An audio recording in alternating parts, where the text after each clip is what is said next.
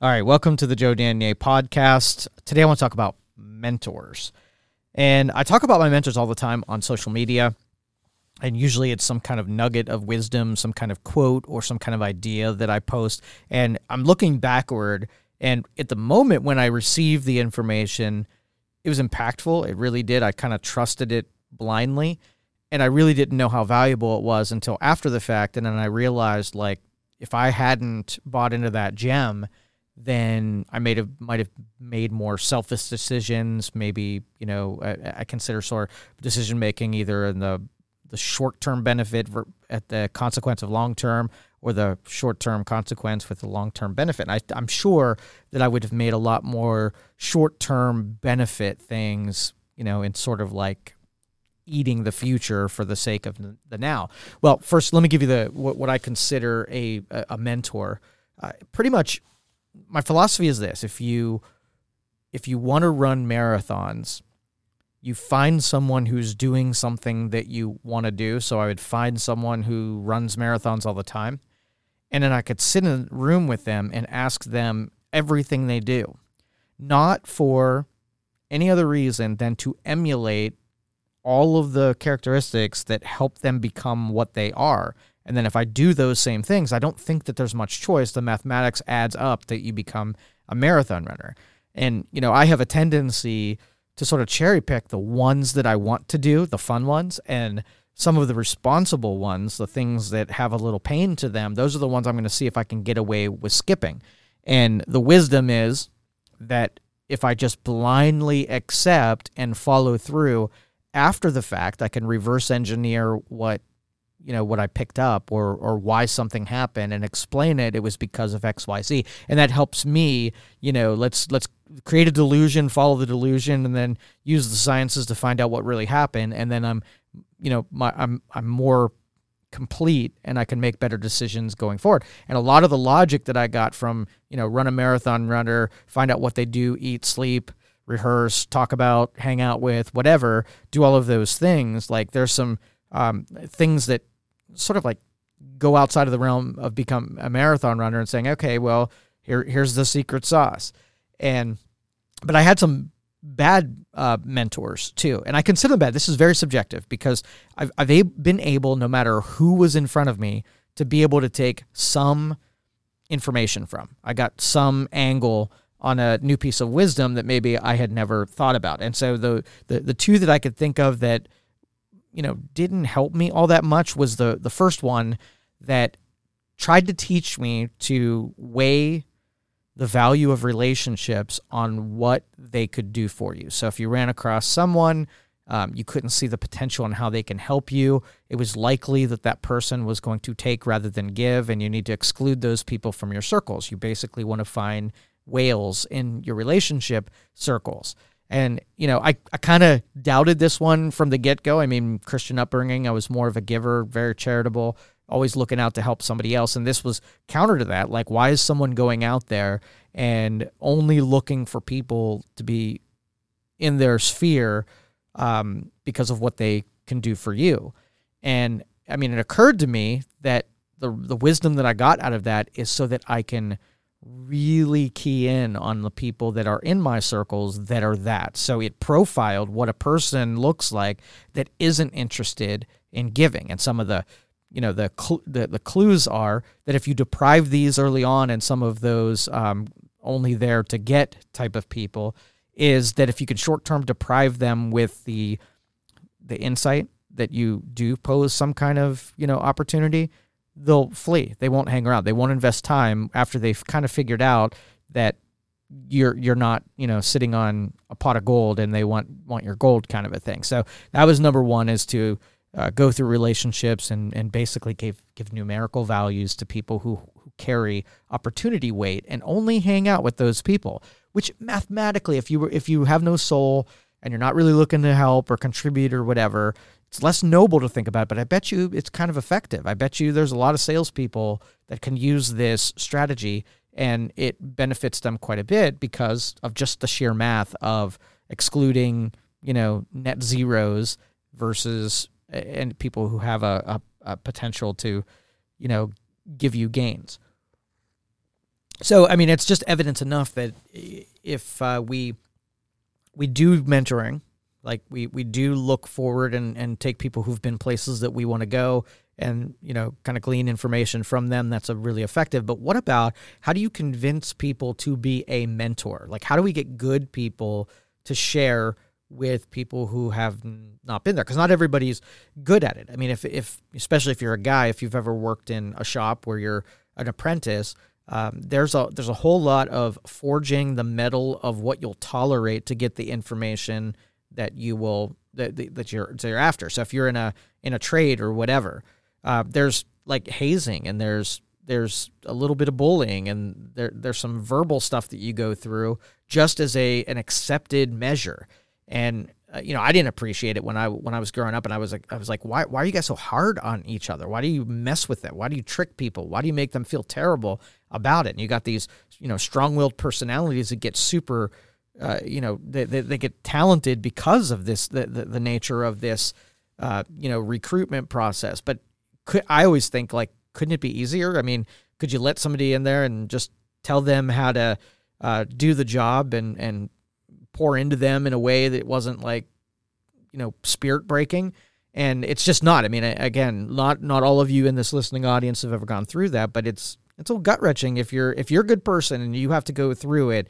Now, could it be a filter? Could it be a way of keeping, soft people out of an industry? Well, sure. And that's sort of like on the other side of it. Like, that's the worst way, the most unintellectual way to weed people. I mean, maybe I'm wrong. Maybe mathematically that's the best way, and it's been going on for generations. It's just part of, the building of the human spirit. I don't know. I just disagree with it. With I think it could be, so much easier. So you got one of my mentors that,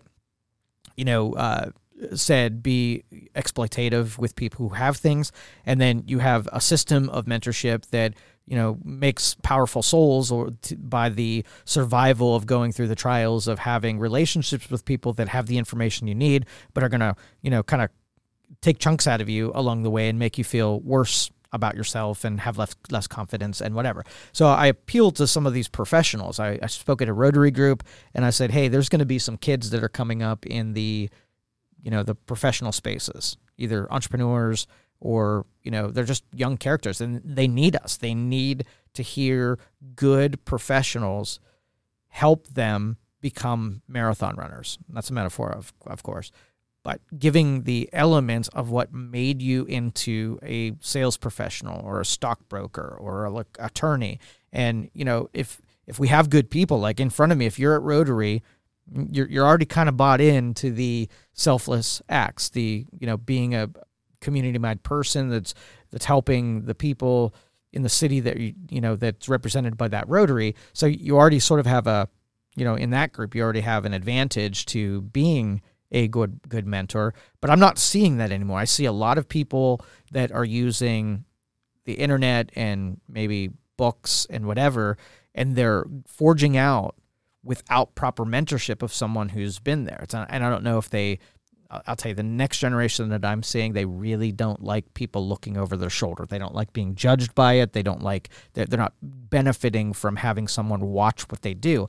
And maybe it's because that we've been too harsh with people who get vulnerable and say, I need a little bit of help, and we've been mean to them, and so they're like, F you, I'll just go to the internet and find what I need to do, and I'll go trial it out myself. The problem with that is there's a whole lot of gap between knowing and doing, and for most of them, they're going to have this learning curve where it's going to be a little harder to do it all yourself, because you can be saved from making the mistakes that in your profession have been made a million times by talking to somebody who could say, hold up, early on, pretty much don't do this. This is an awful way of doing it. I tried it. It was stupid. It was a waste of time, and, and whatnot. And I think that with that connection with people who are doing it, you take a little bit of a shortcut on, the wisdom that can be imparted on you without the pain that comes along with originally, planting that wisdom. So I want to, assure the next generation that there are professionals out there willing to, to speak with them and to help them to get going. And I want to beg the professionals out there, if you're a good person, we need you. We need your mentorship to spend a couple hours every week on finding someone who is where you were when you first started and try to impart some of that wisdom, into their brains. And maybe, and even if you're so, and I think a lot of this is a confidence of the professional. In my studio, I have musicians and people in theater, actors, and whatnot. And when I talk to them, there's this thing called an imposter. What do they call it? An imposter something or other.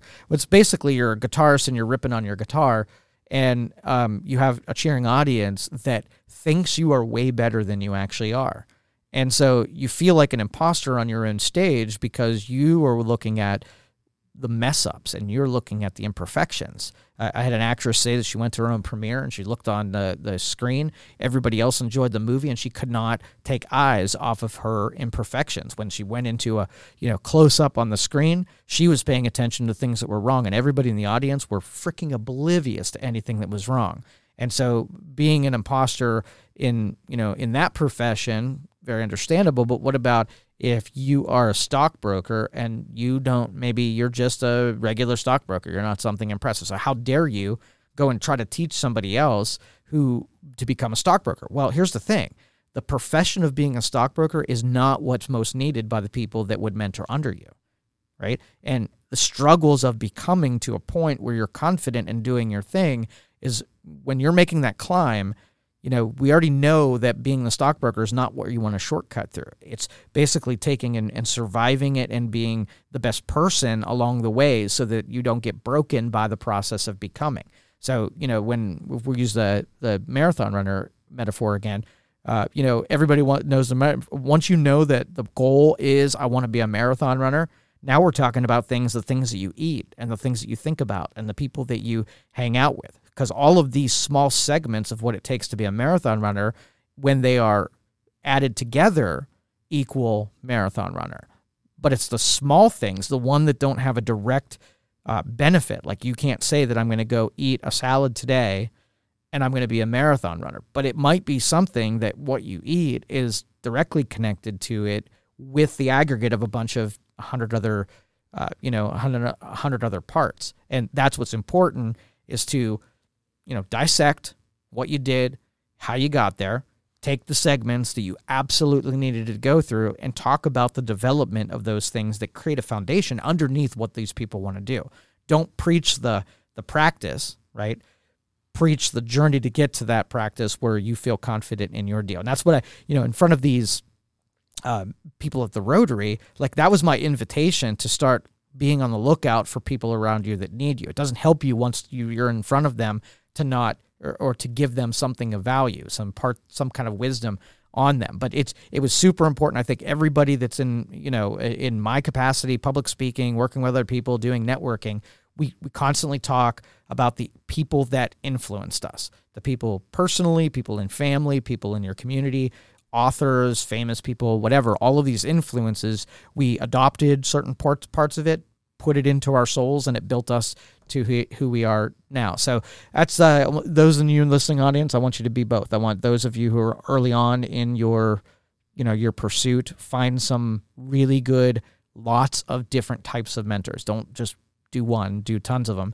And you in the professional world, make sure you're open to it and are willing to help somebody that's coming up and kind of have some focus now on to best help them. All right, this is the Joe Danier Podcast.